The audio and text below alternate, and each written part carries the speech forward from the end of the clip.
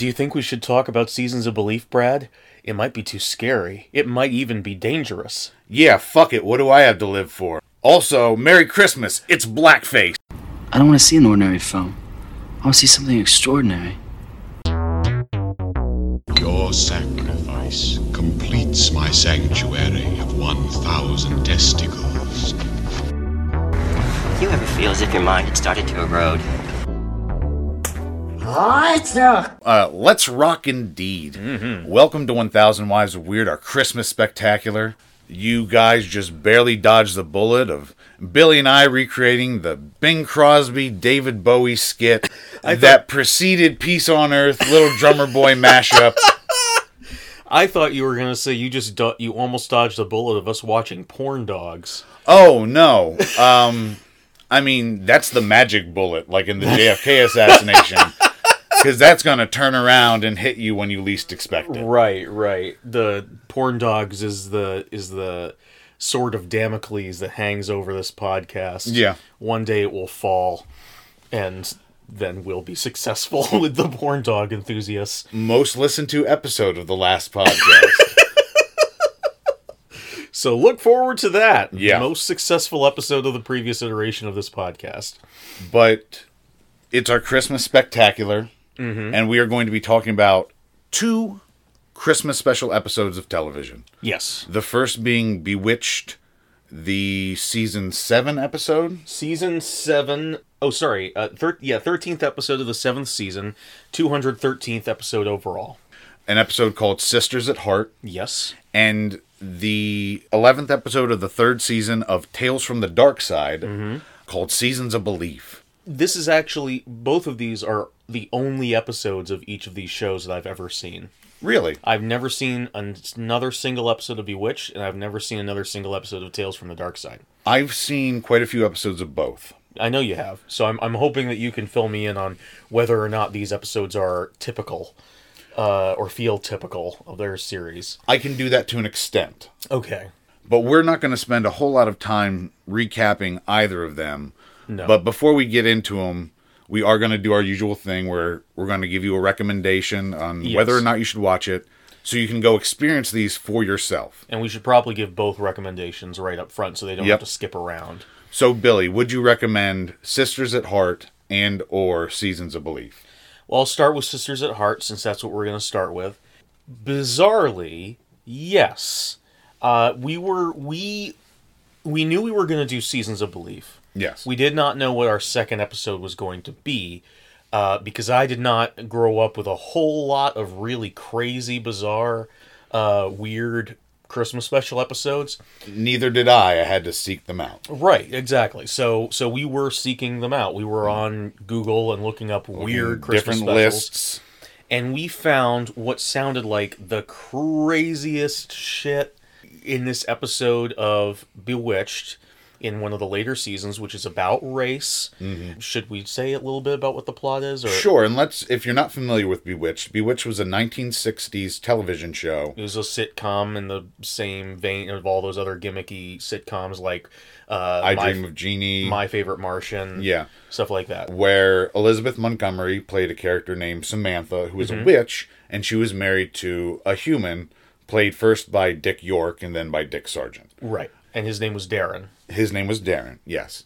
And every episode is usually, we can't let anybody know that Sam's a witch and she's doing magic and crazy stuff is going around the house, and how are we going to keep this from the nosy neighbors? Right, exactly. And so in this episode, I guess by this point in the series, they had a little girl who also had magical powers. Tabitha. So I'm guessing that most of the problems at this point in the show were actually Tabitha doing the magical stuff. Yes. Because you can explain away a little child doing them more easily than an adult. But this episode does contain blackface. It does contain blackface. And the minute we heard, oh, Bewitched is trying to tackle racism and it has blackface in it, this sounds horrible. Yes. Let's go. Let's check this out. Let's see what mischief, what terrible racial shenanigans Bewitched was up to in 1963. And then we watched it, and my God, it's actually kind of good. It's adorable. And we're going to get into the backstory behind how that episode came about. And the backstory makes it even better. Yes. There is something true and beautiful and charming about this story.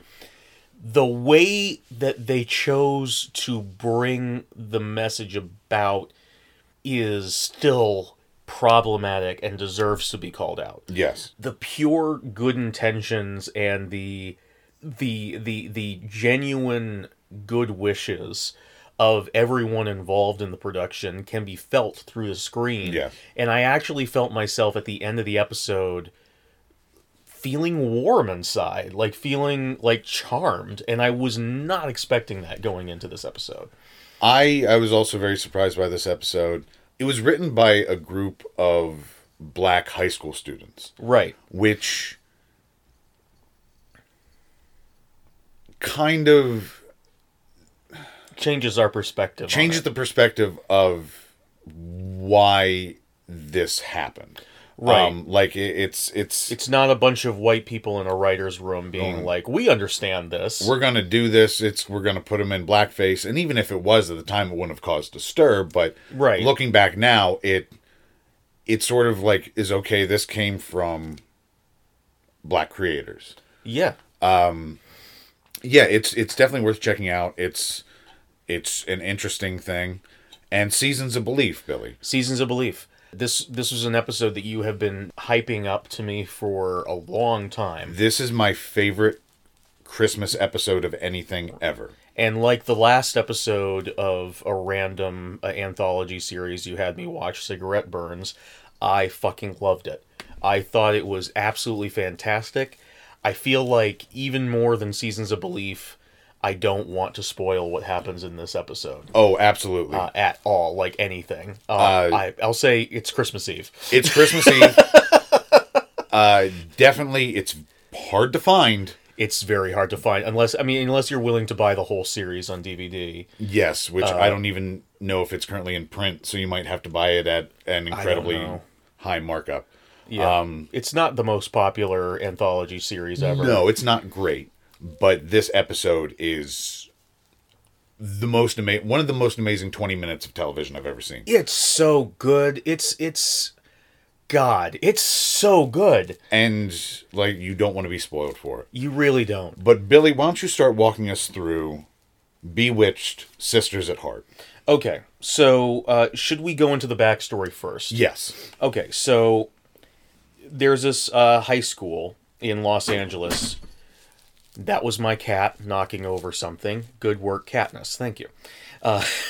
There's this high school, Thomas Jefferson High School, where teacher Marcella Saunders was having trouble with her students and their literacy. Mm-hmm. They were in high school, but they were very far behind in terms of being able to read and being able to write.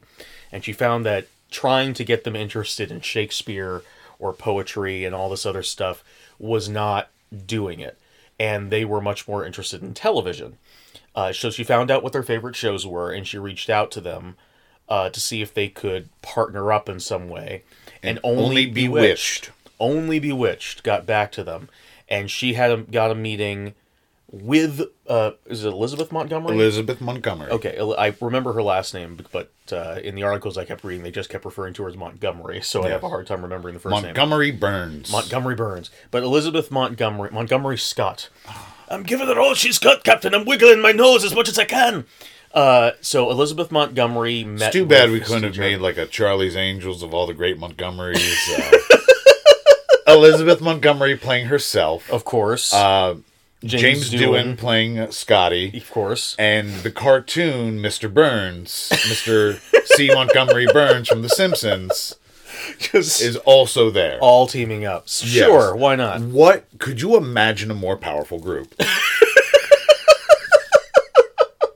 I think so. I hope so. Name 50. Just setting me up to fail, aren't you? Yeah. All right, well... I think if they can crack the top 50, they're pretty good. Clones of Bruce Lee is definitely on there. Sure. But anyway, so the idea that they came up with was to have the kids flown out. They paid to have these kids flown out to visit the Bewitched studio where they were making the show. and got them super excited about it, and got them involved in a project to write their own episode of the show. They worked hand in hand with the producers. They delivered the first draft of the script wrapped up in a present to the Bewitched producers. They had the writers work with the kids to correct the episode for television.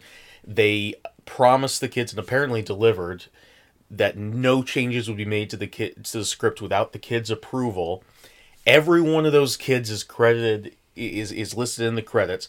I don't think I mentioned it yet, but I think you mentioned it earlier. This was a black high school. Yes. Like all these kids were black, and they said they loved Bewitched because they saw it as an analogy of an interracial marriage, which is something that was hit upon in the show.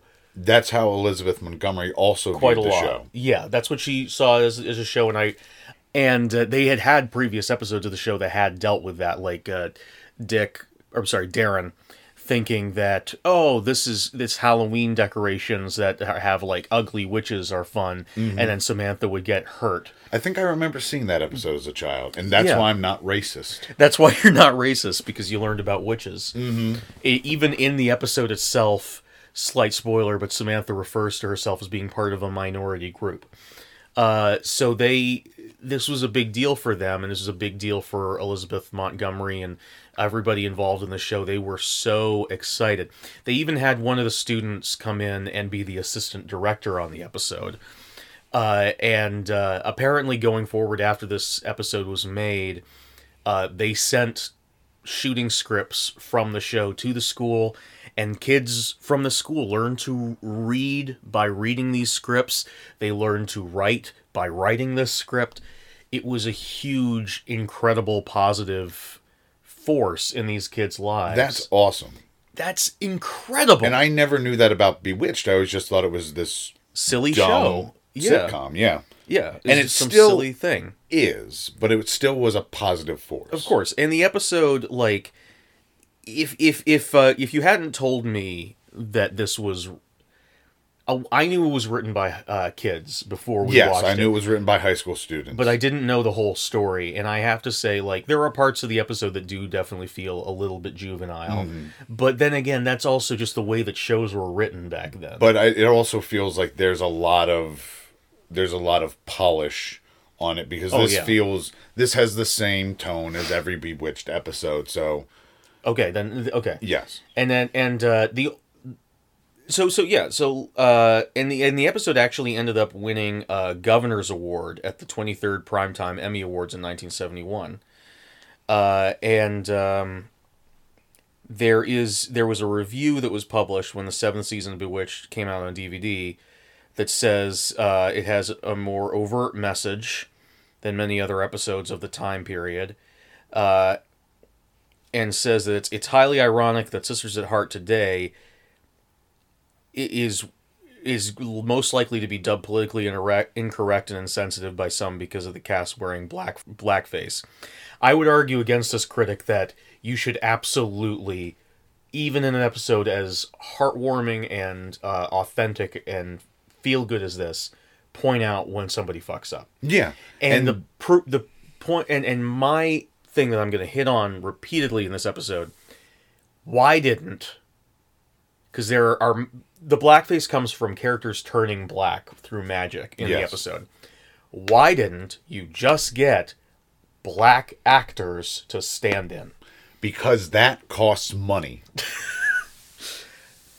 True, but that costs money. It costs you less dignity. It costs less money. Oh, that's the bottom line. Okay. That is always going to be the bottom line. That's true. That's a very good point. A wig and makeup is a lot easier than hiring a whole ass actor. Even if they're just doing extra work. Right. They're doing featured extra work. Yep. They are doing featured extra work. And I believe money, because I'll bring it up later. Sure. They were already saving a lot of money this season, because apparently this episode was one of the only episodes this season that wasn't a just a wholesale script from an earlier season they repurposed. Really? Seriously. Yeah. Well, when we first found out that it was written by high school students, I believe both of our immediate thought was, oh, the bottom of the barrel. Yeah. And... yeah, I think we did. And apparently, no. Well, even though the end result was good, Yeah. this is still conscripting, even though, and it was for a good reason, Yeah. they still were like, I don't know that if in the halcyon days of Bewitched, Sure. when the scripts were really cracking, that they would have, like, done this high school thing. I don't know. I have no idea. Again, not familiar with Bewitched. This has been my first experience with it. Just my... Frankly, good experience. Yeah. Might as well become a super fan like your dad. Yeah, exactly. You can bond over this. Yeah, that's the only You guys reason can I know. write fan fiction together. This is the only reason I know anything about Bewitched is because recently I found out my dad is a huge fan of Bewitched, and he bought the complete series. Although, just before we recorded this episode a couple days ago, I called him just to touch base, and I was like, how's Bewitched going? And he was like, oh, I don't know where those DVDs got to. I'm watching Seinfeld now. So he's already moved on. Okay. I was gonna like tell him, Dad, you should listen to this episode, and he's like, oh, I'm watching Seinfeld now. Your dad just dropped it somewhere like a fucking toddler and Yeah, just he shambled away. He just shambled away, started watching Seinfeld. Hi, Dad, if you listen to this. This... well, at the beginning of this episode, we're given a modern rating up in the corner. It's rated all with a warning for blackface. It's good that they warn you, Yeah. because I still wish... when it does come, it comes hard, it comes fast, Yeah. and out of fucking nowhere. I still wish... And again, this would take effort and money and time on someone's part. Yeah. But there were like a few like... title card screens, like giving some context and background about the genesis of the episode. They originally had Elizabeth Montgomery come out and say, this is a very special episode. It was written by the students of such and such a classroom and such a school. And at the end of the episode, she gave a big thank you to them for all their hard work. And I really, legitimately wish that was still around. Yeah, that would be nice. Like, we can save cigarette commercials from Rod Serling, but we can't save a heartwarming special episode introduction from Elizabeth Montgomery. Well, maybe Elizabeth Montgomery should have been a man. If she wanted her cigarette commercials or whatever the fuck you're talking about to still be around. What I'm talking about is when you get the Twilight Zone DVDs, they have Rod Serling selling his cigarettes. No, I'm doing a bit. Oh, I okay. I get it. Okay, sorry. But yeah. So the episode opens with a Christmas tree that looks so traditional. I'd forgotten I'd forgotten how traditional Christmas trees used to look. It's just buried in tinsel. Yep. Tinsel was the 60s equivalent of glitter. It was everywhere. Tinsel was Christmas jizz, and the tree was bukkake. Right, exactly. Yeah, it's just absolutely covered in white. You see Samantha talking to her kids, and it reminded me of other 60s shows and how they would introduce kids after a while. That was kind of like the thing that they used to do, like Pebbles and Bam Bam. Yeah. So I'm not super familiar with the way that the universe of Bewitched works. So why do they have to keep the magic secret? Is it just because Darren is being a dick about it? Or is it like some sort of Hogwarts rule where they get thrown into Azkaban if they reveal the existence of witches? I'm not 100% sure. Okay. I think it might just be a thing of like, if people find out she's magic, it'll cause problems. Maybe they'll experiment on her. Maybe they'll kill her. Oh, okay. She's like Alf. She's like Alf. Okay, fair enough. So, yeah, so she's telling her daughter, make sure you don't do any magic at all while we have our visitors over. And they never really explain it. They just kind of, like, let it happen. For some reason, this little girl from a black family, the Wilsons, is coming over to visit. Her name is Lisa, and she and Tabitha, the daughter of this family, are bestest ever friends. best friends ever.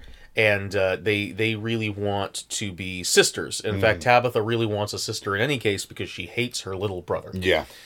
I assume that when Tabitha and her little brother Adam are not on screen, Tabitha is torturing that child.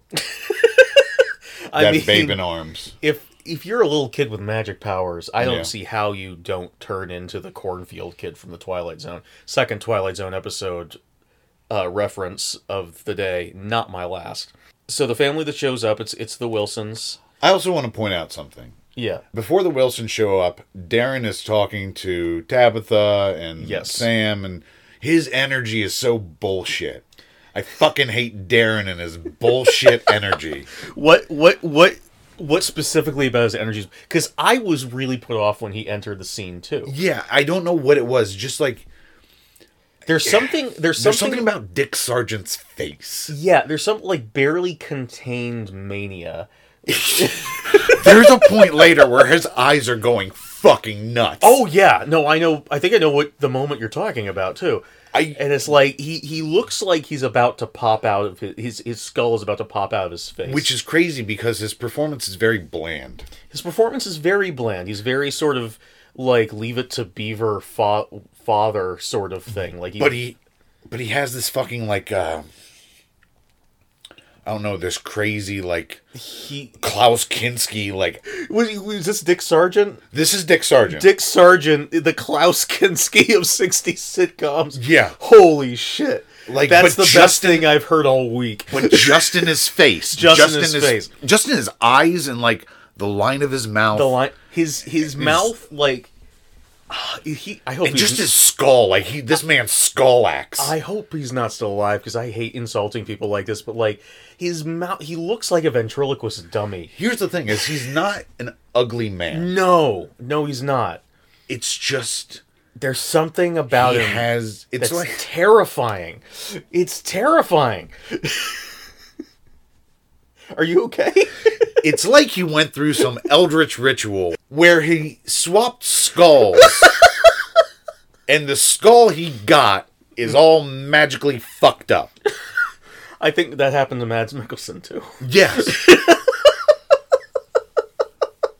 Maybe it's more Mads Mikkelsen intensity because I think you hit the nail on the head with Klaus Kinski. But yeah, Darren's energy is just bullshit. There's something most of the time. With it. Yeah, there's something wrong with Dick his energy. York was the better Darren. Okay, I know everyone has their own opinion on Dick. Yeah, everyone does. Everyone who watches the show has their own opinion on Dick. You're assigned an opinion on Bewitched.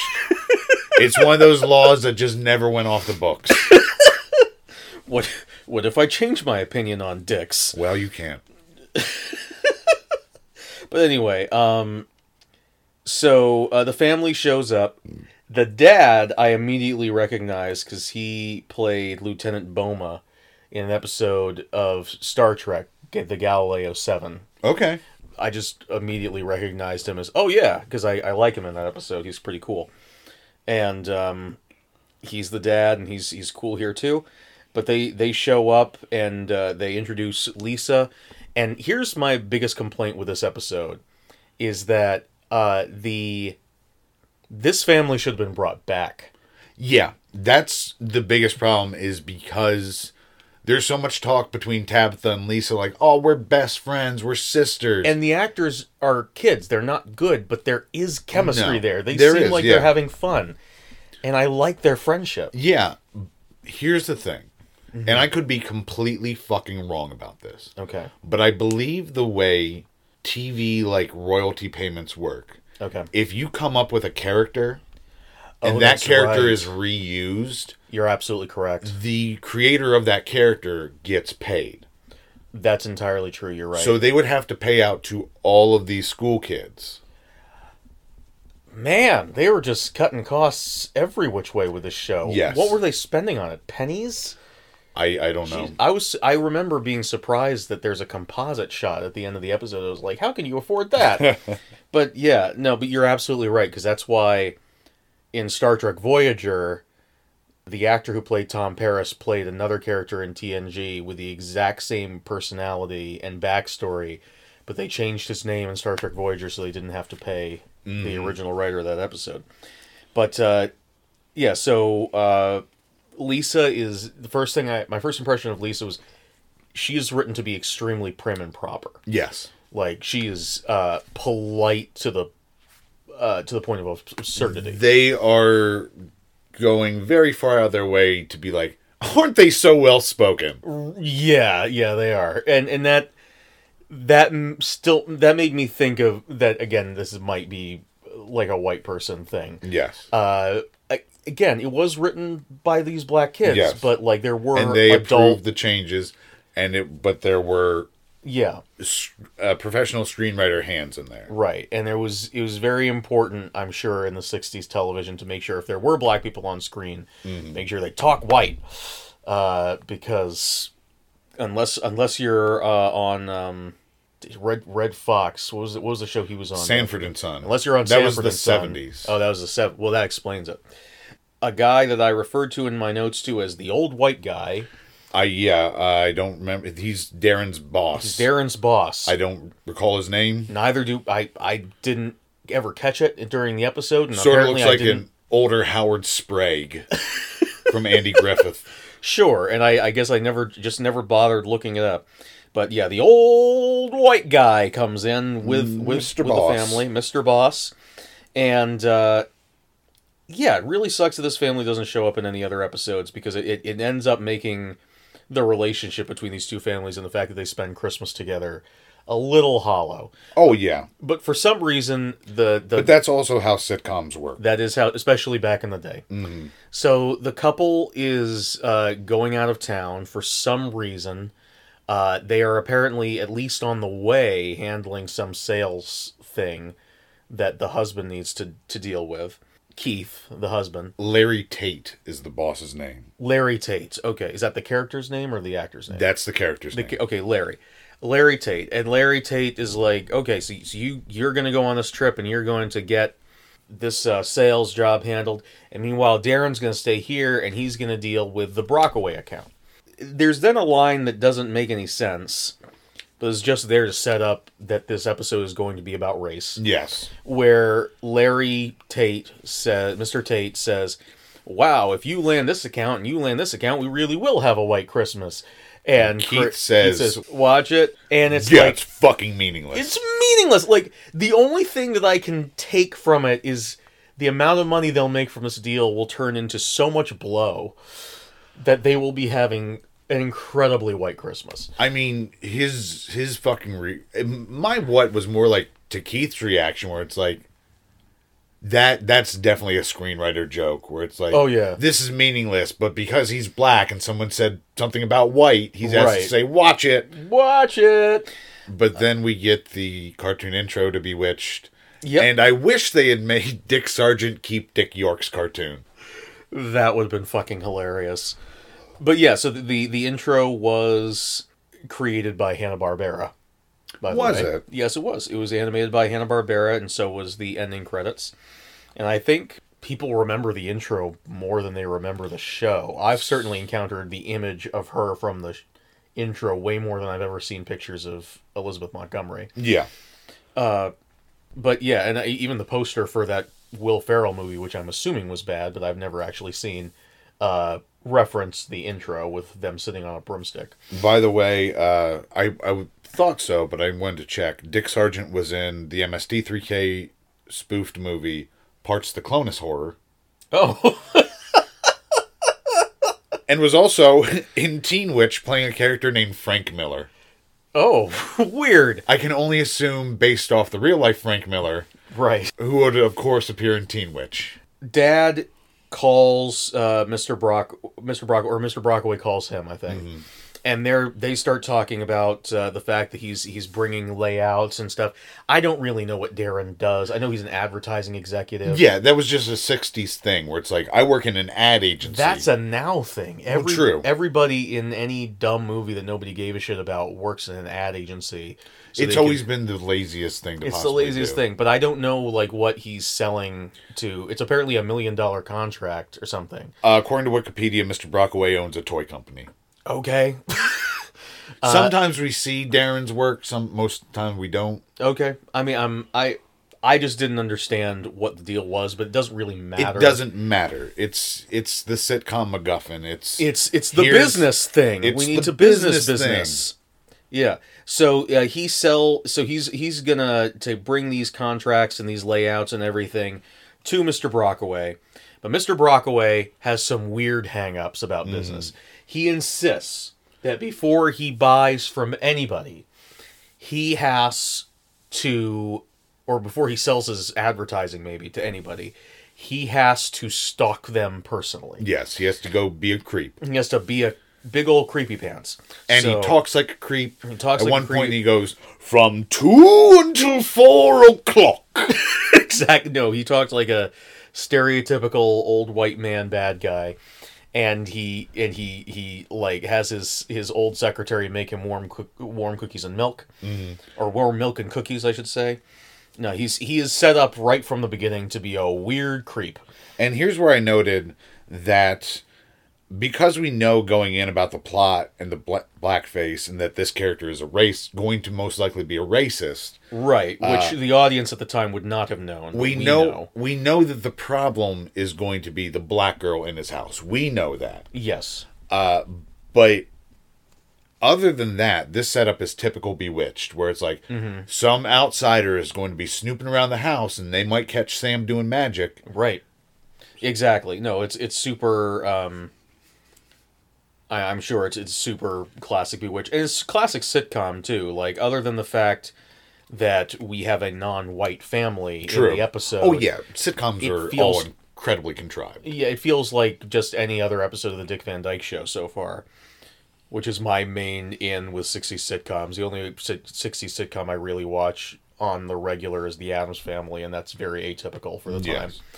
But so Samantha, Tabitha, and Lisa went to the park. They come back. Tabitha and Lisa are coloring in their coloring books, and Samantha is cooking in the kitchen.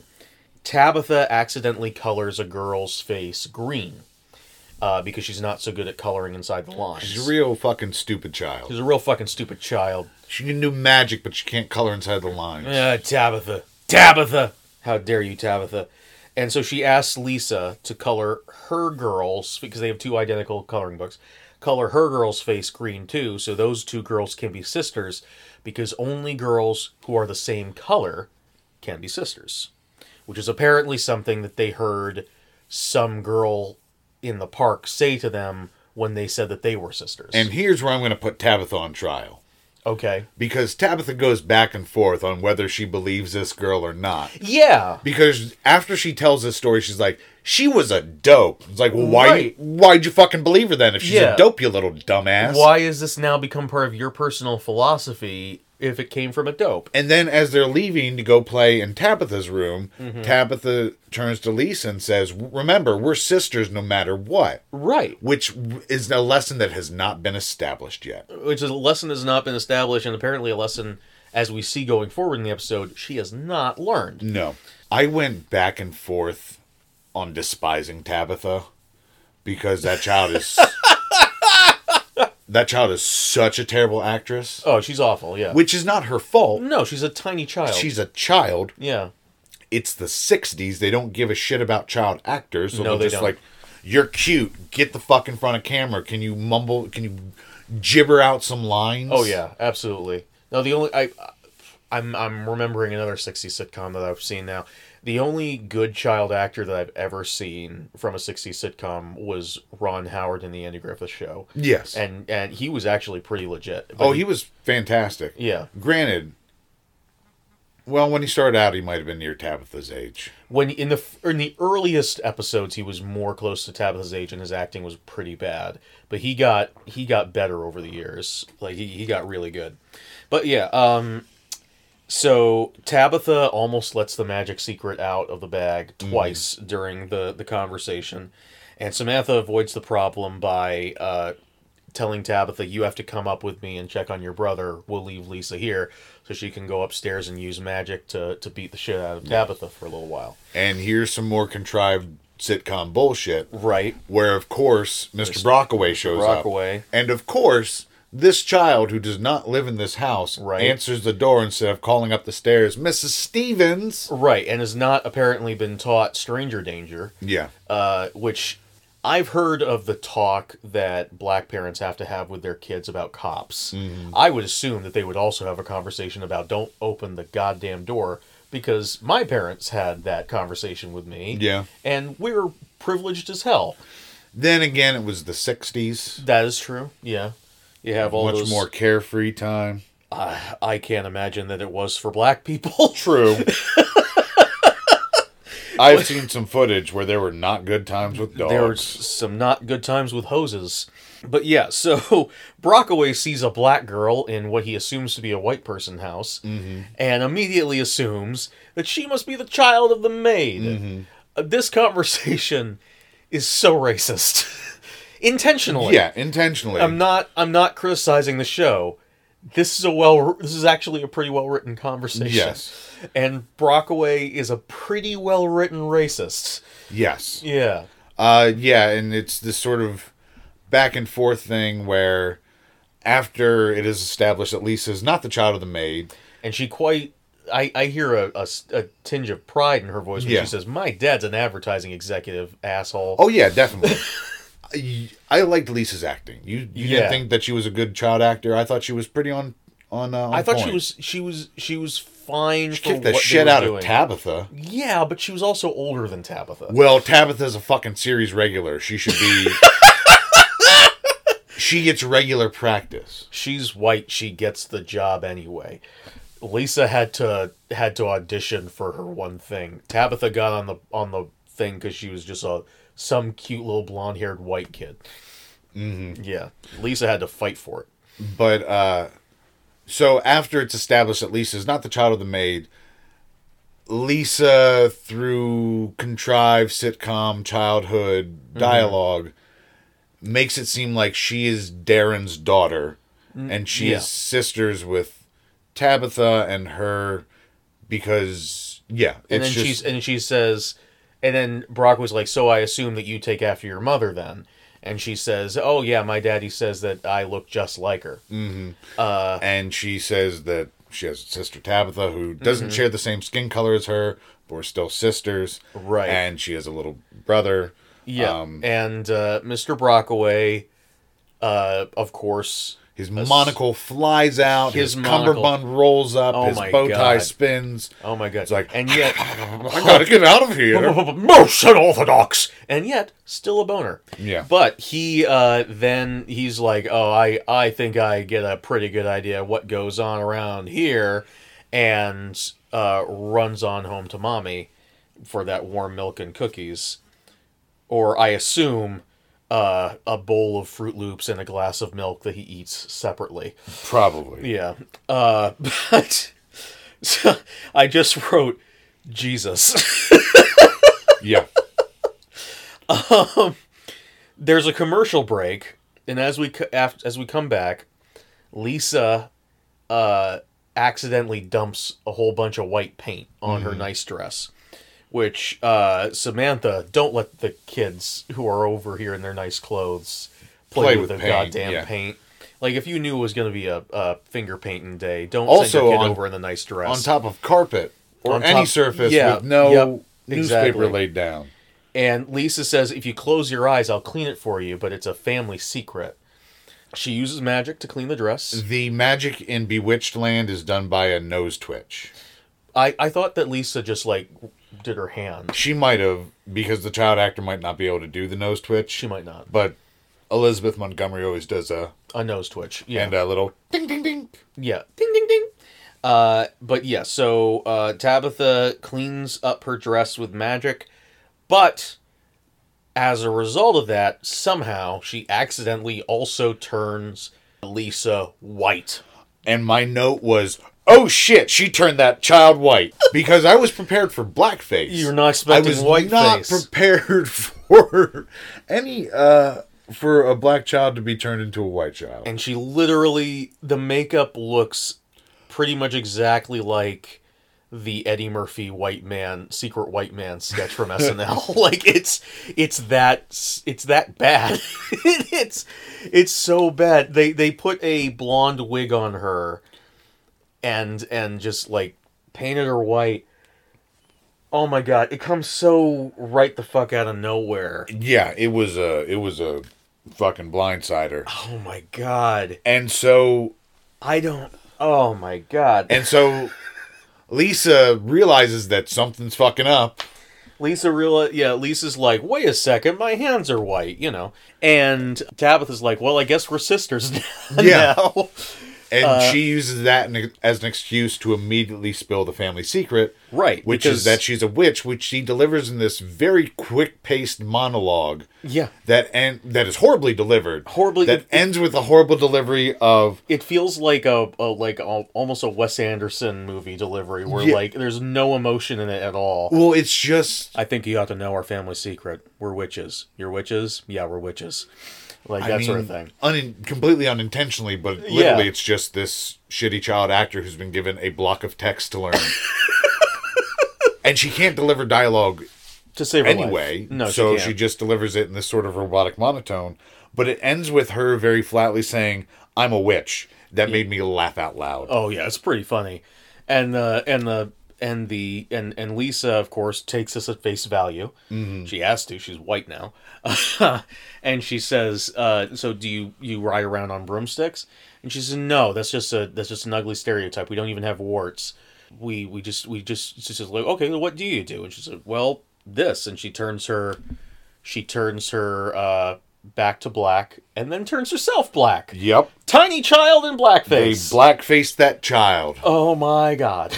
Nope, no one escapes the shoe polish in this. Nobody escapes the shoe polish in this. Wow.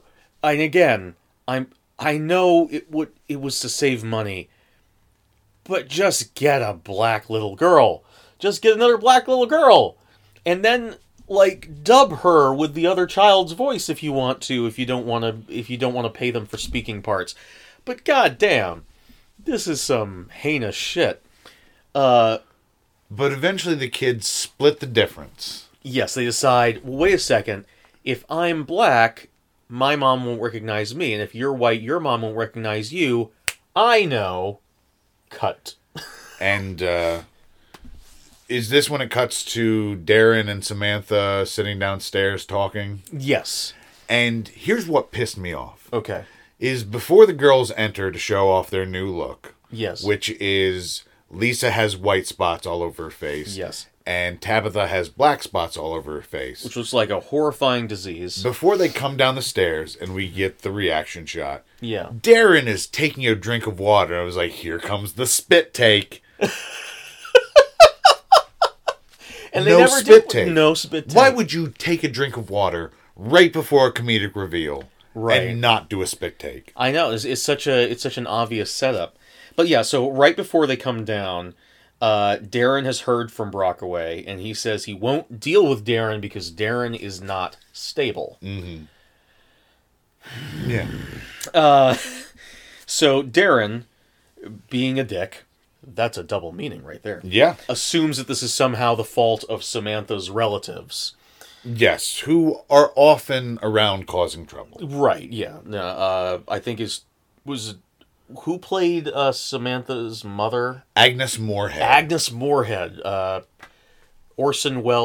Frequent Orson Welles collaborator Agnes Moorehead. Good for her. Yeah. And Samantha tells Darren that her entire family is spending the holidays in the 14th century, which made me wish I was a witch. Because that, just casually, you know what? I feel like spending the Christmas season in Victorian London. Yeah. Let's head back there as a family. That sounds great. I'm not sure where this note came in. Okay. But it could be applicable to any time Darren is on screen. Mm-hmm. Yo, fuck Darren and his bullshit energy. Usually it's only when he's talking to his family. Yeah. That he's like just a fucking dick. When he's talking to Larry Tate or the Black family, mm-hmm. or he's like chiller. Right. Except his crazy eyes moment. Except for the crazy eyes moment. But yeah, so he he's blaming everything on her family, and Samantha's like, I don't even remember Brockway coming by, because of course she was upstairs. Yeah. And then the kids come down with the spots on their face, and Samantha immediately announces, don't worry, Darren, it's not witchcraft, it's wishcraft. I don't understand. I guess it's because they didn't intend to do it, they just did it by wishing. They just needed a reason why Samantha couldn't immediately undo it. It doesn't mean anything. Right. These kids, I put another quote, these kids are so fucking cute. Like, the entire time they have the spots in their face, I have a feeling these kids had a great time on set. Oh, I'm sure. Because they are, in every scene, they're like giggling together, they're running around, they're having a great time. And again, the actress playing Tabitha can act. So I have to assume that at least some of this was genuine on her part. Yeah, I'm sure. Lisa can act to a certain degree, so some of hers is probably fake. But yeah, so they after another commercial break, Samantha explains that Tabitha and Lisa want to be sisters so badly that on a subconscious level they are not allowing Samantha to reverse the spell. Mm-hmm. Darren, again being a dick, is like, I can beat it out of him. You know what's stronger than a wish? A gun.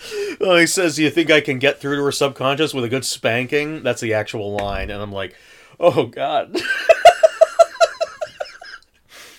But, so, yeah, the boss, Larry Tate, he comes back and he says, don't worry, Darren, I fixed everything. I've invited everyone to a Christmas party at your house without telling you. The office Christmas party is now here on Christmas Eve. On Christmas Eve. And the sitcomness Eve. just got dialed up to 11. Oh my God. Because, again, because of money, we can't afford another set. No, this is like and also the Rope or Rear Window. It all takes place in the house. The third act hinges on the black family, I forget their name, the Wilsons, I think.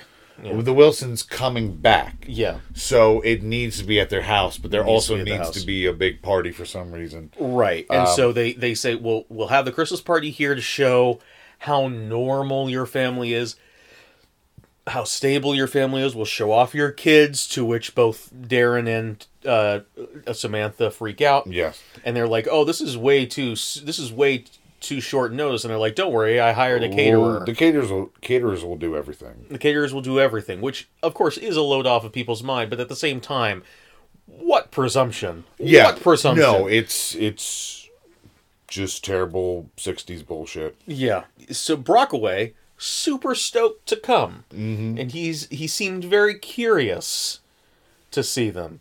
First we have a scene of Samantha thumbing through her Necronomicon. Yes. Trying to do a good spell, and the kids are just laughing at her. Samantha turns to Darren and is like, could we just tell them that I'm a witch? They understand minority groups. They should understand this. That's really driving home the point of this episode's existence. Samantha is also a minority, even though it's a minority that doesn't exist, and she's blonde and white. Yes. And has blue eyes, and has the least melanin of anybody. But, cut to, the party is in full swing, and the Wilsons arrive back, and the mom wants to go upstairs and check on Lisa. Mm-hmm. But Darren says she can't until he tells her something, and he, grabs her. Yeah. And he says this in a tone and with a face that would make any mother absolutely terrified. Yeah, no, I was immediately uncomfortable. This is the bug eyes moment for me. Is this for you, or is that later? I think that because this is where the note comes in. Yeah. And it's before Brockway shows up. Right. The fuck is wrong with Dick Sargent's eyes? Yeah. It's like they're slowly but intensely trying to escape his head. Right. Exactly. Yeah. That's exactly what's going on. And my mind, mostly because I've been fucking seeing QAnon shit. I was immediately like, okay, I'm a parent and I come home and there's this business party in full swing. Yeah. And I'm not allowed to go upstairs and see my child. Yeah. I'm thinking sex shenanigans. Right, yeah. Again, it's the 60s, not the safest time to be black. Yeah. But she just lets it go. Well, she keeps trying to get up and she keeps getting pulled this way and that. But she never, makes a stink about it. She never's like, hey, I'm going to see my child. She's always just sort of like, okay. Again, it's a sitcom. Yeah. She's following the script. Right. And at this point, someone comes to the door, and this time it is Brockway. And Brockway has decided to make a big damn show of how accepting he is. He's brought a black doll for Lisa, Yeah. a white doll for Tabitha, Yeah. and a panda for Adam because he's not sure which side he fell on. Yeah. And because he just happens to come to the door when Darren and Dorothy, that's the name of the wife, Dorothy Wilson, are standing next to each other, he assumes that she is Samantha. Yes. And that they're married. And that is when Darren realizes what the hell is going on. And that for once in his life, a problem wasn't caused by magic. It was caused by plain old racism, which is about as far away from magic as you can possibly get. I feel like I could play devil's advocate. But why would you given want to? enough time? Well, that seems to be the favorite pastime of everybody on the internet these days. Actually... But here they're sort of making this show of where, like... Because he also says, like, before he departs from Darren and Dorothy, he's like, you guys are so brave, and what you're doing might not be accepted now, but someday, and it takes guts. it takes God bless you. Yeah, all this stuff. They sort of go out of their way to be like, he's racist, but he's a likable guy, and he's almost not racist, maybe. Which they sort of deal with at the end. I didn't take it that way. I took it, and maybe it's because I wasn't looking at it from the perspective of what are they trying to get at. I was just kind of looking at what is this guy doing. Yeah. So for me, it was more of a. It was more of that sort of. Trying to think of a good thing. It's sort of that Get Out syndrome of that sort of white liberal racism as opposed to the white conservative racism. True, and like I said, I think this is intentional, and they do call it back at the end. Yeah, no, but just for now, we'll at least say Brockway would have voted for Obama for a third term if he had had the chance. But anyway, we then finally get to the message of the episode. They're upstairs, and Samantha's trying to turn the girls back. And before she does it one last time, the girls say, but what if we're not sisters anymore? And Samantha says, finally, which she should have said when this was brought up in the first place, back of the coloring book scene, she said, all that makes someone sisters with someone else is that they share something. Yes. And since you two love each other so much, that's something that you share, and that makes you sisters. Usually, being sisters just means that you have parents that are the same, but that is not always the case. Mm-hmm. And she even lays down an implication that because every human shares something with everybody else, everyone is relative to someone else. Yes. And all of humanity are connected. Which is a great message. Yes, it is. And it's adorable. But the big twist is yet to come. She manages to put the colors right on the right faces once again. Just before Lisa barges in, or not Lisa, Dorothy barges in. Just before Dorothy barges in with her husband, and they greet the kids. And then Darren and Samantha go back downstairs. Just as Larry Tate is telling off Mr. Brockway. Well, Larry Tate first, he's telling Mr. Brockway what happened, and Mr. Brockway's like, oh, so it isn't an interracial marriage. Then I'm fine with working with Darren. This guy makes me want to throw up. Anyway, and Mr. Tate does a long and not effective comedy beat where he walks all the way to a mirror, mainly just to establish that there's a mirror in the room, I think. Possibly. And comes back and says, we don't want your business if you're going to be a racist fuckwad. And the entire episode, they're like, this is $1 million account. We need this. We don't want to lose it. Yeah. And so it's a big thing that Larry is going, take your account and shove it. Absolutely. Exactly. So, By the way, but there is a laugh track through this episode, and it's never believable once. Is cringy as hell. But I just put a note there, so I thought I'd mention it. Darren turns to Samantha while Larry Tate and Brockway are having this conversation. He says, I know that there's normally a ban on witchcraft in the house. But I'm drunk. I wish he'd said that. He says, I'm full of Christmas spirit, or Yeah. I'm filled with holiday cheer. Which is code for drunk. Yeah. Yeah, and he says, if you see an opening, if you see an opening, go for it. My note here is, hey, baby, I'm drunk, so fuck with this racist plox. And Samantha's like, okay, and her opening comes immediately afterwards. And my next note is, oh, fuck, he actually said, some of my best friends are Negroes. He actually said it. And even in 1970, oh, that's right, this was the 70s. I thought it was toward... We kept saying the 60s. Oh, well. Oh, well. I mean, it's still a sitcom that's identified with the 60s, and this was Yeah. the next to last season. True. Yeah. But even in 1970, that shit was tired. Yes. Like, it was a joke Yes, it was. that far back then. Yeah. Some of my best friends are black people. Some of my best friends are Negroes. And then my next note is, oh no, oh no, oh no, oh no. And what Brad is reacting to is Samantha decides to curse Mr. Brockway so that he sees everyone as black. And this means everyone has this the means terrible... Everyone is in blackface. I was expecting, and this is treated a lot less of a crazy moment than I was expecting. Yes, I was expecting this to be a much bigger part of the episode. Because when he turns, I was expecting it to actually be just like this ending bit. Oh, actually, okay. Actually, personally, but I was expecting more. So I was expecting, because there are a whole bunch of people at the party. Mm-hmm. So I was expecting him. He's looking at the boss and he's like, well, some of my best friends are Negroes. Actually, and it cuts back to the boss, and the boss is in blackface. Didn't bother giving him a wig. No. Or Darren or Samantha. No. Just the shoe polish. But he's in blackface, and Brockway's confused. He looks up at the staircase. The leads are in blackface. He's confused. And then I was expecting him to turn to the party, and everyone would turn around and everyone would be in blackface, and just have all this comedy music and him freaking out and scream and run from the party. I was expecting like a big thing, but instead he keeps it in. Yeah. And he walks, instead of looking at the party, he just looks at the boss, he looks at the leads. We don't see the rest of the party goers. I guess too much money for boot polish. Bingo. And You're figuring it out. I'm figuring it out finally. I hate it, but I'm figuring it out. And he walks up to the mirror that we just established, and he's black in the mirror.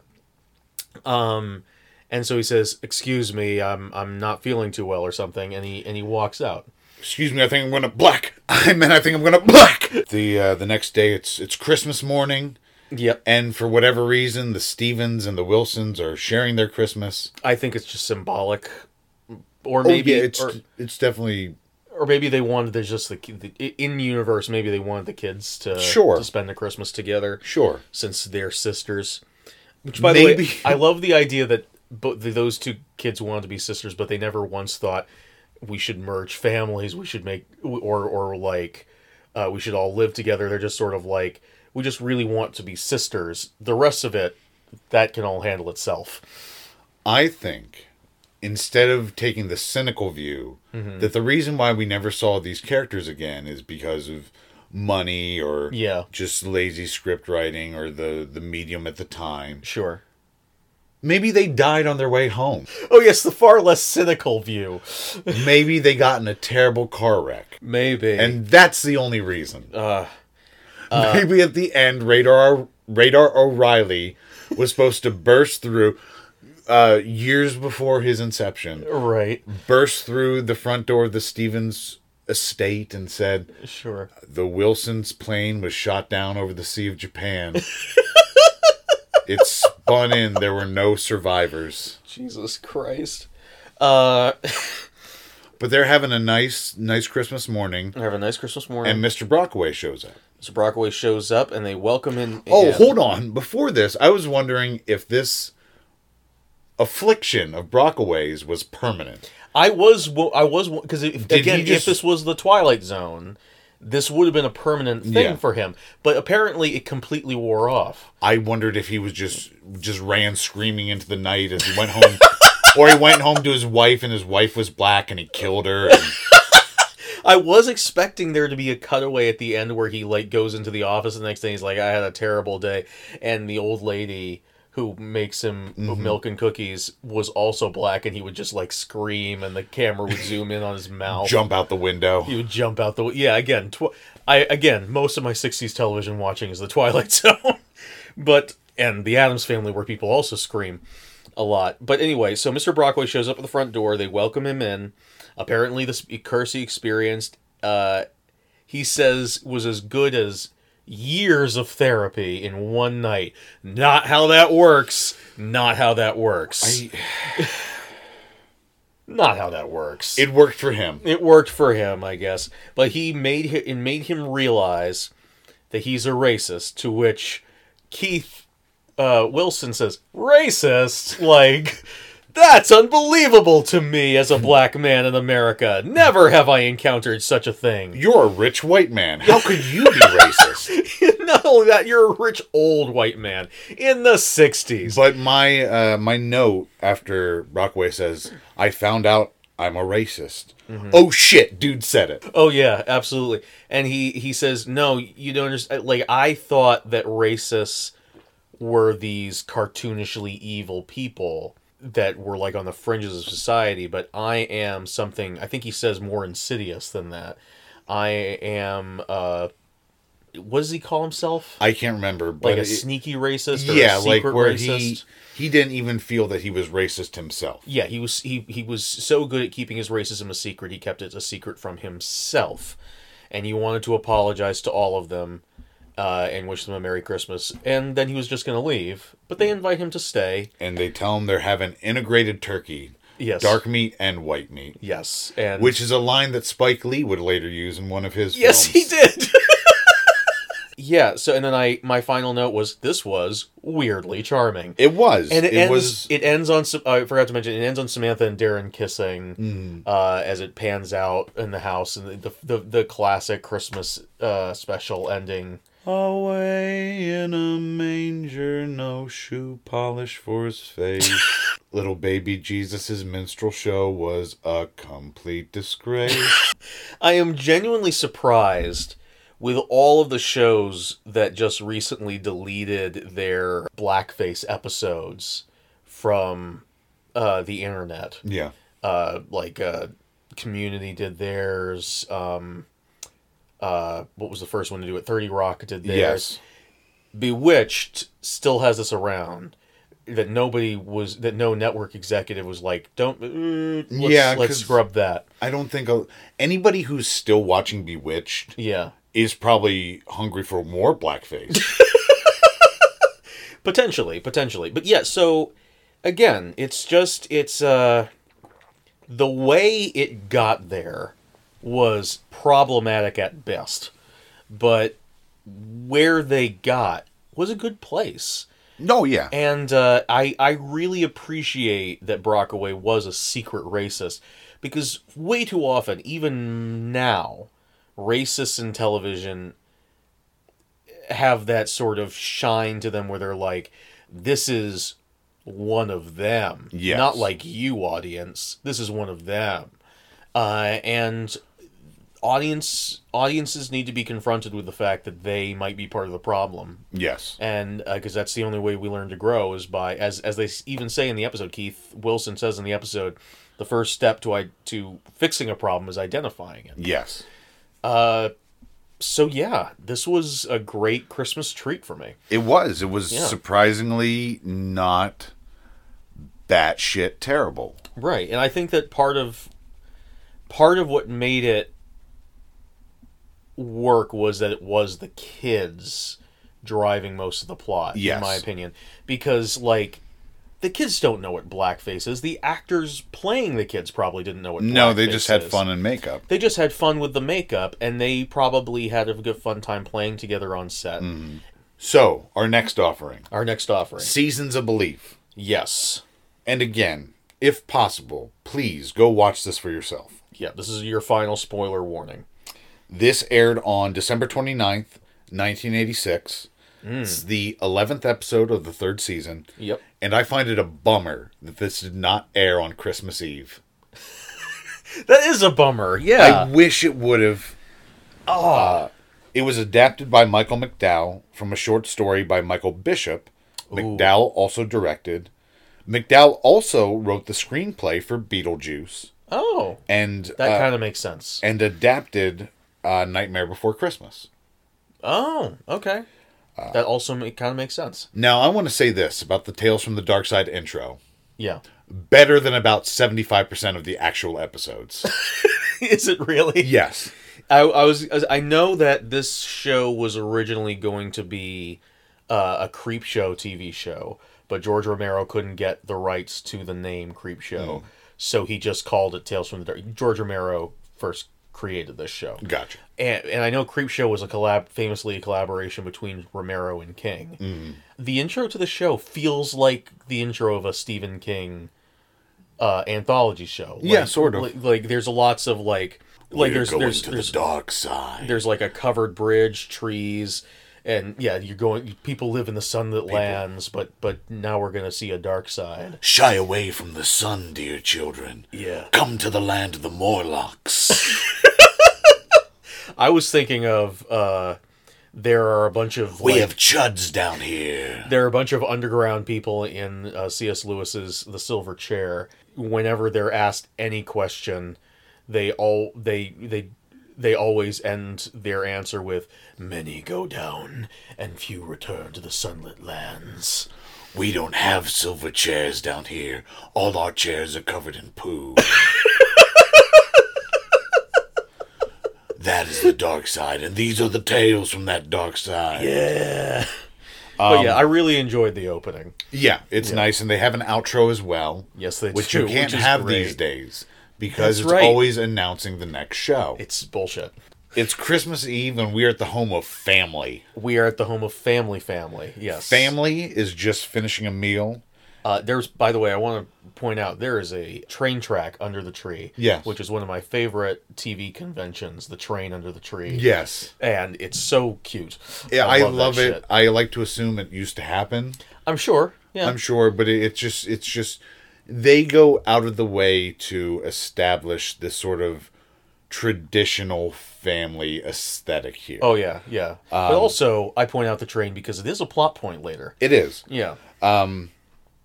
Family consists of father, played by E.G. Marshall, mother, played by Margaret Clank, Jimbo, who's played by Sky Bairdoll, Oh, Jimbo. That's perfect. and Steffa, played by Jenna Von Oy. Where do I know E.G. Marshall from? E.G. Marshall was juror number 4 in the 1975 version of 12 Angry Men. Okay. I don't think I've seen that version. That's the most popular version. Is that the one with Henry Fonda? Yes. Oh, then I have. I just didn't recognize him, I guess.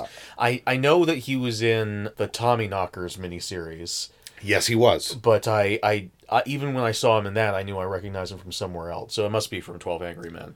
And Margaret Clank was an actress primarily known for soap operas in the late 70s and 80s, and is currently the president of the Jungian Psychoanalytic Association and one of its leading practitioners. Oh, Yeah. so she's a psychoanalyst? Yes. Wow. She, Good for her. She transitioned from acting into specifically Jungian psychoanalytics. Fascinating. Yes. Fascinating. Steffa wants to watch A Christmas Carol on TV, but her parents say that tonight they're going to have an old-fashioned Christmas. Right. No TV, no radio, just No, each none other's of your company. damn smartphones. Exactly, just each other's company. Right. And again, with the traditional family aesthetic, father is about 70 Yes, and it's super distracting. and mother is about 35. Yeah, yeah, absolutely. So this is any given relationship in a Jack Nicholson movie. Yes. Oh yeah, I totally believe Jack Nicholson can land Michelle Pfeiffer. Fuck you. Jimbo is immediately obnoxious and Oh, yeah. terrible. Yeah. His sneering reply to his father at the idea of an old-fashioned Christmas is, "We're going to wait for some old fat man to get stuck in the chimney." And the father says, Oh, that's a wicked thing to say. No, he says that in response to Steffa. Oh, sorry. Who says that there's no such thing as Santa Claus. That's right. Jimbo is the older brother. Steffa's younger, probably Right. about 8, 9. Yeah. Jimbo's probably 11, 12, 13. I realize both of the episodes that we're talking about are very much carried by the children. Yes. Yeah. The children in this one are better than the children in the last one. Yes. But still, that's fascinating. Still, I want to punch Jimbo, that little cock. Jimbo has enough to deal with in this episode.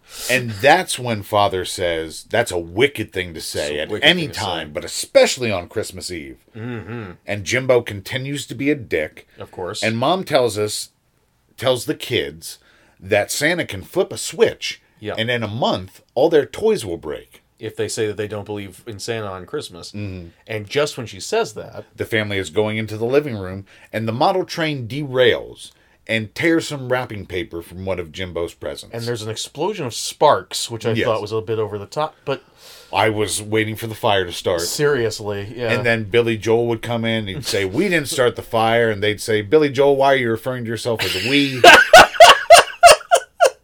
It's like, I have the E Street Band with me. And they said, "That's Bruce Springsteen's band." He says, "Not anymore, suckers."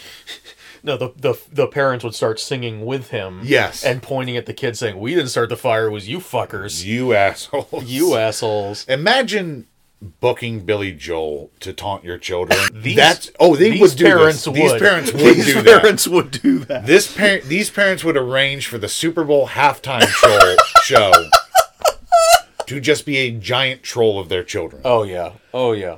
And Steffa worries that this is Santa's doing. And Jimbo gets to unwrap the present because it's already mostly unwrapped. Oh, and the mom says that blowing up the train was just a warning on Santa's Yeah. part. Yeah. Santa's firing warning shots. Yeah. As a gesture of goodwill. But yeah, they get to open that present. And Steffa also gets to open one. Yeah, which opening one present on Christmas Eve was always a tradition in my household. Yeah. And I greatly enjoyed that as a kid. And later to the tune of Good King Wenceslas, which I think is a very intentional choice because that's a very old-timey Christmas song. I thought it must be a very intentional choice. It's a very It's such an old-timey Christmas song. archaic one. Yeah. And again, just establishing a traditional Christmas, a traditional family. Yeah. You got the boy child who's older and the girl child who's younger and precocious. And Yep. Yeah. dad's older, mom's younger. Exactly. You have the family with the what's the national average 2.5 kids. Mm-hmm. Yeah. So mom's cross-stitching. Dad's just drinking some water. Mm-hmm. Jimbo reads. Steffa colors. Jimbo asks the capital of North Dakota, which his mother answers as Bismarck. Jimbo asks how she knows, and the parents immediately begin spinning a fib about mom's great-uncle. These parents lie so easily. Barney the Barracuda Bismarck. Yes. Without even thinking, they're just... And granted, it's not malicious lies. No, it's they're just funny fibs. Yeah. They're teasing their children. Which my parents used to do to me all the time when I was a True. kid. They used to come up with all these stories. But it's establishing an interesting pattern. It is, absolutely. The kids say they're bored, and Jimbo asks for a story. Mom says they don't know any. Jimbo And- demands a story. well, Jimbo immediately calls her on her bullshit and says, Yeah. "You guys make up stories all the time." And they also say that they refuse a Christmas Eve story. They've heard all the Christmas Eve stories. I also want to point out Yeah. that it's mentioned that the book Jimbo has is an atlas. This book has no maps in it. It is entirely text. It's a word atlas Oh, yeah. for people who can't understand pictures. And then the You coast just- goes down and sort of curves a little bit. It describes it. There's a bump here, and then it's down a bit more, and then another bump. It's sort of rocky here. Imagine a fjord. Imagine the text transcription of an audiobook of an atlas. This one's sort of bumpy. That's what dumbass Jimbo wanted for Christmas. Florida kind of looks like a dick. The parents decide to tell the very scary and possibly dangerous story of the Grither. Which they do not say out loud. They write No. it down on a piece of paper. Again, these parents are fucking devious dickheads. These parents are We're- improv storytellers on a level that They're not Thomas Middleditch would blanch at. They are fucking con men. Absolutely. They are not improv actors. They are the only people worse. Con men. But Because dad writes the name on a Yep. piece of paper and shows it to the children, and they they read it say out it, loud. Yeah. and he acts like they've committed the sin, not that they were like, we should keep this dangerous thing away from you. yeah, that's the. The Oh, parents they lie say with his name- such ease and at a drop of a hat. They say you said his name out loud. That's the worst thing in the world. So the Grither lives in a cave in a mountain on the other side of Santa's workshop. By the way, Mrs. Claus's special dish is lasagna. It was a recipe given to her by Eleanor Roosevelt. Yes. The mom tells us. Because mom's the embroiderer, it Yes, seems. she likes to add the special spice. Dad's the base man. Yeah. And she's the one who adds the razzle dazzle. Mm-hmm. He lives in an old shipwreck, and the Grither hates to hear himself talked about. According to Mom, that's because he's the only one in the world and he thinks he's very special. Yes. That doesn't make sense to me. Why not? If I were the only Grither in the world, I'd be like, yeah, tell my fucking story. People need to know. I guess, but it is like child story logic that they're going by. True. It's fairy tale logic. The Grither has great hearing, and his Mm-hmm. ears get bigger every time someone says his name. Yes. Jimbo, being a dickhole, begins to shout, Grither, Grither, Grither. Yeah. Yeah. No, he thinks this is all some sort of big game, which it is. Yes, it is. Yeah. Jimbo's right. But the parents won't concede that No, they will not. because they're terrible.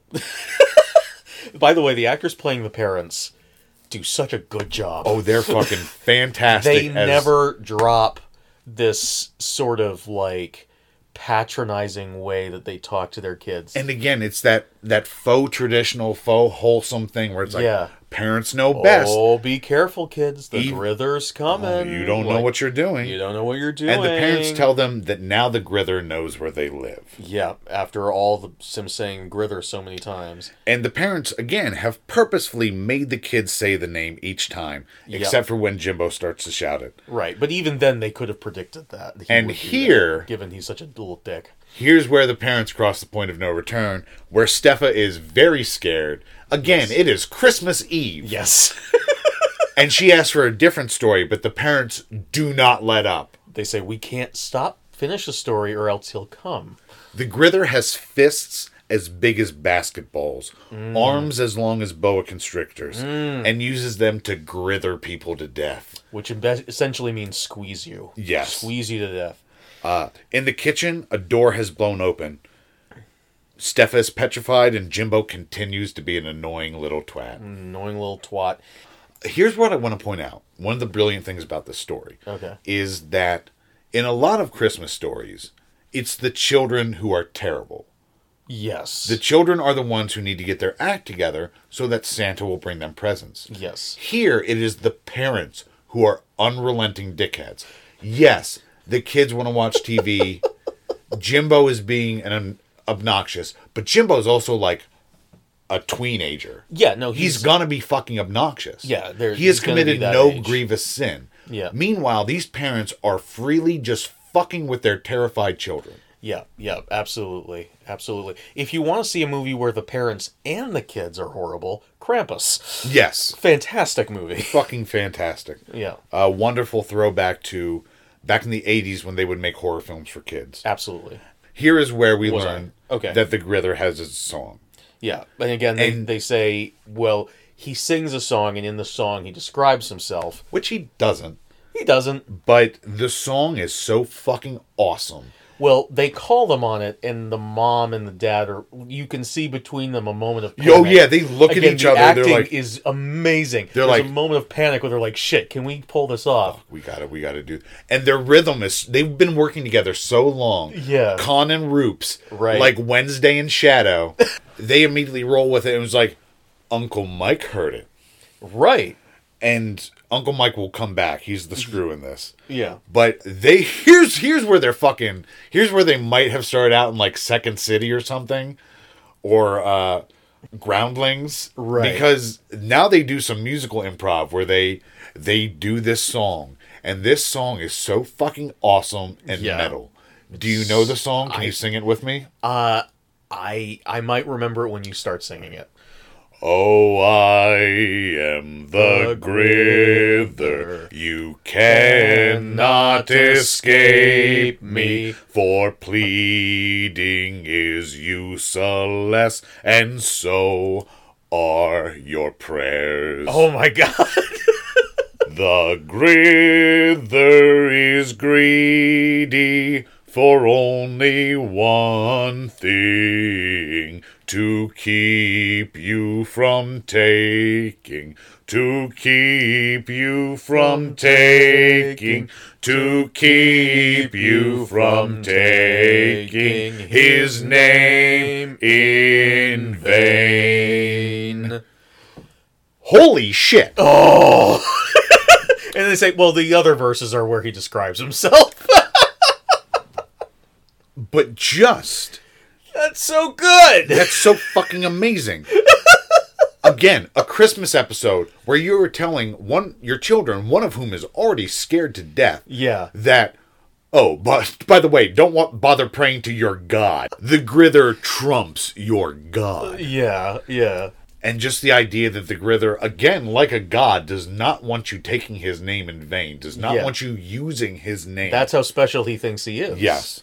And they just improv'd an entire fucking song Yep. to fuck with their children. Yep. They are harmonizing at points. They where are. they are so in sync with each other's rhythms. Absolutely. And again, I feel like people listening to this who haven't seen this episode, which is most people, are gonna be thinking, well, of course they came up with it together. It's written, and like, yeah, of course it's written. I can't express to you enough how good the acting is. Like, Yes, where there's little hesitations, there's little glances to each other. the parents sell this Yes. so well that you buy that they came up with this so well written song off the top of their heads. Again, in my mind, it's not even like, it's not even just like, oh, this is my joke backstory. It's like, no, these assholes are con men. No, yeah, like no, this is not. They're is just barely- shitty. They're this is- shitty fucking parents. This is barely subtext. Yeah. This is basically text. And good on these kids. They call bullshit. Yes, But the parents keep adding on. Here's what they know. parents double down so Here's often. what they know is when the fish is getting away, you gotta pull harder. You gotta pull harder. The Grither is as tall as a poplar. He looks like a road map because his skin is very white and the blue and red veins pop out. The blue is for fear and the red is for rage. And immediately I start thinking of that character from Deadpool, played by that actor who calls in fake bomb threats, whatever his name is. T.J. Miller. T.J. Miller. You look like a topographical map of Omaha. See, I thought of the Pete and Pete episode where Pete has a teacher whose varicose veins form a road map of like Pennsylvania. I love Pete and Pete. Pete and Pete is so fucking amazing. We'll have to do a Pete and Pete episode someday. Sure, we'll do a Pete and Pete retrospective. And he can use his big ears to fly. And now Yes. Steffa really starts to fucking lose it. She's going Gorman and Aliens. Yes. Game over, Game man. over, man. Grither's gonna be here, man. You always were an asshole, Steffa. But the parents finally established the out. Yes. They have to finish the story, Yep. and that'll ward off the Grither. Right. The phone rings, and Mom sends Dad to answer it as she goes back to cross stitch, and the children scream. She sets up the out, and she immediately begins to tease them. This is like fetish shit. She's edging her own children's fear. And they're like, why aren't you finishing the story? It's like, well, the person who started it has to finish it, or else it doesn't count. And Dad's having a very cryptic, creepy conversation where he tells whoever's calling that, yes, they're all here. And this is used as the commercial break. Yes. Cliffhanger. Dad returns, he recounts some of this cryptic call, and he continues the story. There's a pounding at the door.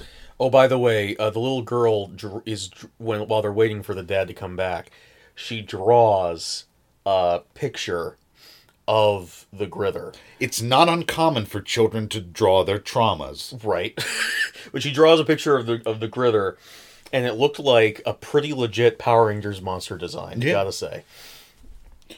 So there's a pounding at the door, and the Grither song is heard. Oh, no. Steffa goes deeper into her fearful madness. The door opens, and a tall, furry figure barges in. But it's just Uncle Mike. Aww. Like someone who's not a psychopath, Dad quickly told Uncle Mike the con, taught him an entire fucking song. Yeah. And Uncle Mike, being also not a psychotic person, said, sure. So he sang the song when he came in. Yes. And these kids are losing their shit, probably literally.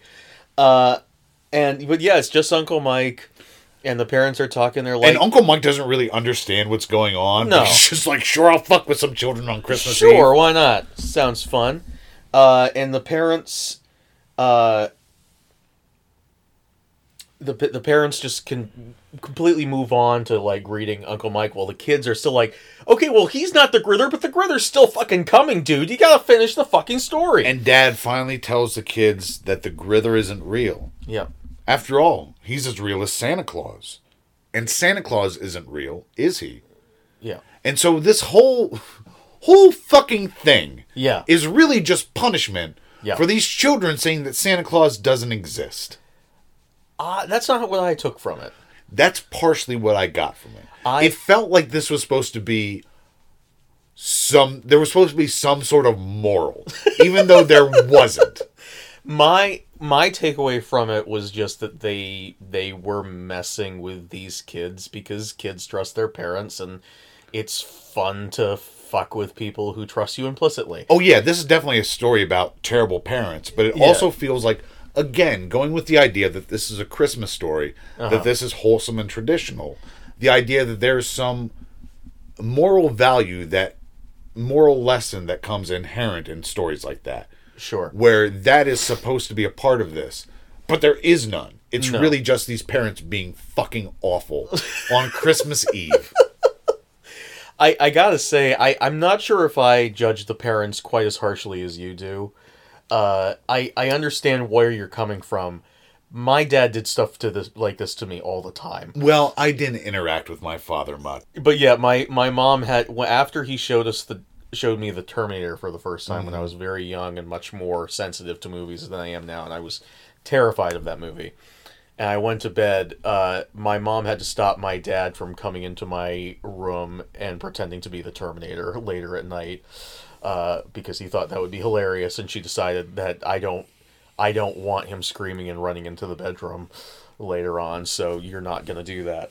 But so I definitely, but did they ever do it on Christmas Eve? No, they never did it on Christmas Eve. That is true, and I will say, I might Grither my kids. Okay. Would you Grither your kids? No. I would try to establish a relationship of trust. I would establish a relationship of fucking with my kids, I think. Okay, sure. Yeah. As Dad walks away after he's torn up Steffa's picture of the Grither, Steffa shouts that he didn't finish the story. Yeah. And Mom is about to chide her. The wind blows the door open. Oh, the wind is fierce. It's knocking over people. Uncle Mike is blown into the kitchen. Jimbo somehow fights against the wind to shut the door. Yeah. And there's an immediate tone shift. It becomes an abrupt tone shift. It's like the temperature drops to 0. Oh yeah. Jimbo shuts the door. And my horror-loving heart started beating way faster. And here you realize, like, the episode could have ended where it did. Oh yeah. It could have just been like, oh, it's. And here's another thing I wanted to bring up earlier but forgot. Okay. telling scary stories on Christmas Eve or around the Christmas season is an old tradition. Yeah, it's one that's not really practiced in America anymore, but No, it used but- to be a big part. That's where A Christmas Carol comes from. Exactly, because Yeah. ghost stories, specifically ghost stories, are associated with Christmas. Yeah. So again, this is sort of harkening back to an older tradition. Yes. That's why it's totally fine to watch this Krampus, Black Christmas, any Yes. other Christmas horror movies you want to watch around the holidays. It's a tradition. Yes. So, and again, here's where all the wholesomeness drops. Here's where it just the bottom drops out. Steffa screams that it was the Grither. Yes. And Mom says, of course it wasn't. Suddenly, two monstrous, gigantic hands The timing on the edit is perfect. connected to two long arms burst through two separate windows and grab the parents by the heads. Jimbo and Steffa watch, screaming. The parents are screaming. The Grither snaps their necks, and they fall dead into their chairs. Uncle Mike asks what that was, and Steffa is about to answer, before Jimbo screams at her not to say the name. Don't say the name. Don't say it. Don't think it. Steffa says, and I fucking hate this line, Uh-huh. it sure wasn't Santa Claus. But here's where the camera pulls out Yeah. to show Steffa standing in the center of the frame, Stanley Kubrick's perfect in Yes. the center of the frame. flanked by the two shattered windows my and the God. sitting corpses of her parents. It's like the ending of Phantasm. It's so effective. And we hold on this shot for long seconds. And Christmas music is playing. And it ends. God damn. Holy fucking shit. How do you make a Christmas episode where you kill the parents in front of their children on Christmas Eve? It's so metal. It's so fucked up. It's so good. It's so good. Oh my god. And I love that they don't explain it. I love that there's no explanation at all for why this improv story that the parents came up with. I have my own explanation. Well, yes, I think it's in the title, The Seasons of Belief. Like, Right. if you believe in something, it can be true. Which is why the train blew up at the beginning of this Exactly. of the thing. And the parents said, oh, I think it's probably just a warning, which is why the rest of their toys don't break. But then at the end, the little girl still believes in the Grither, even after they've told her that it's not real.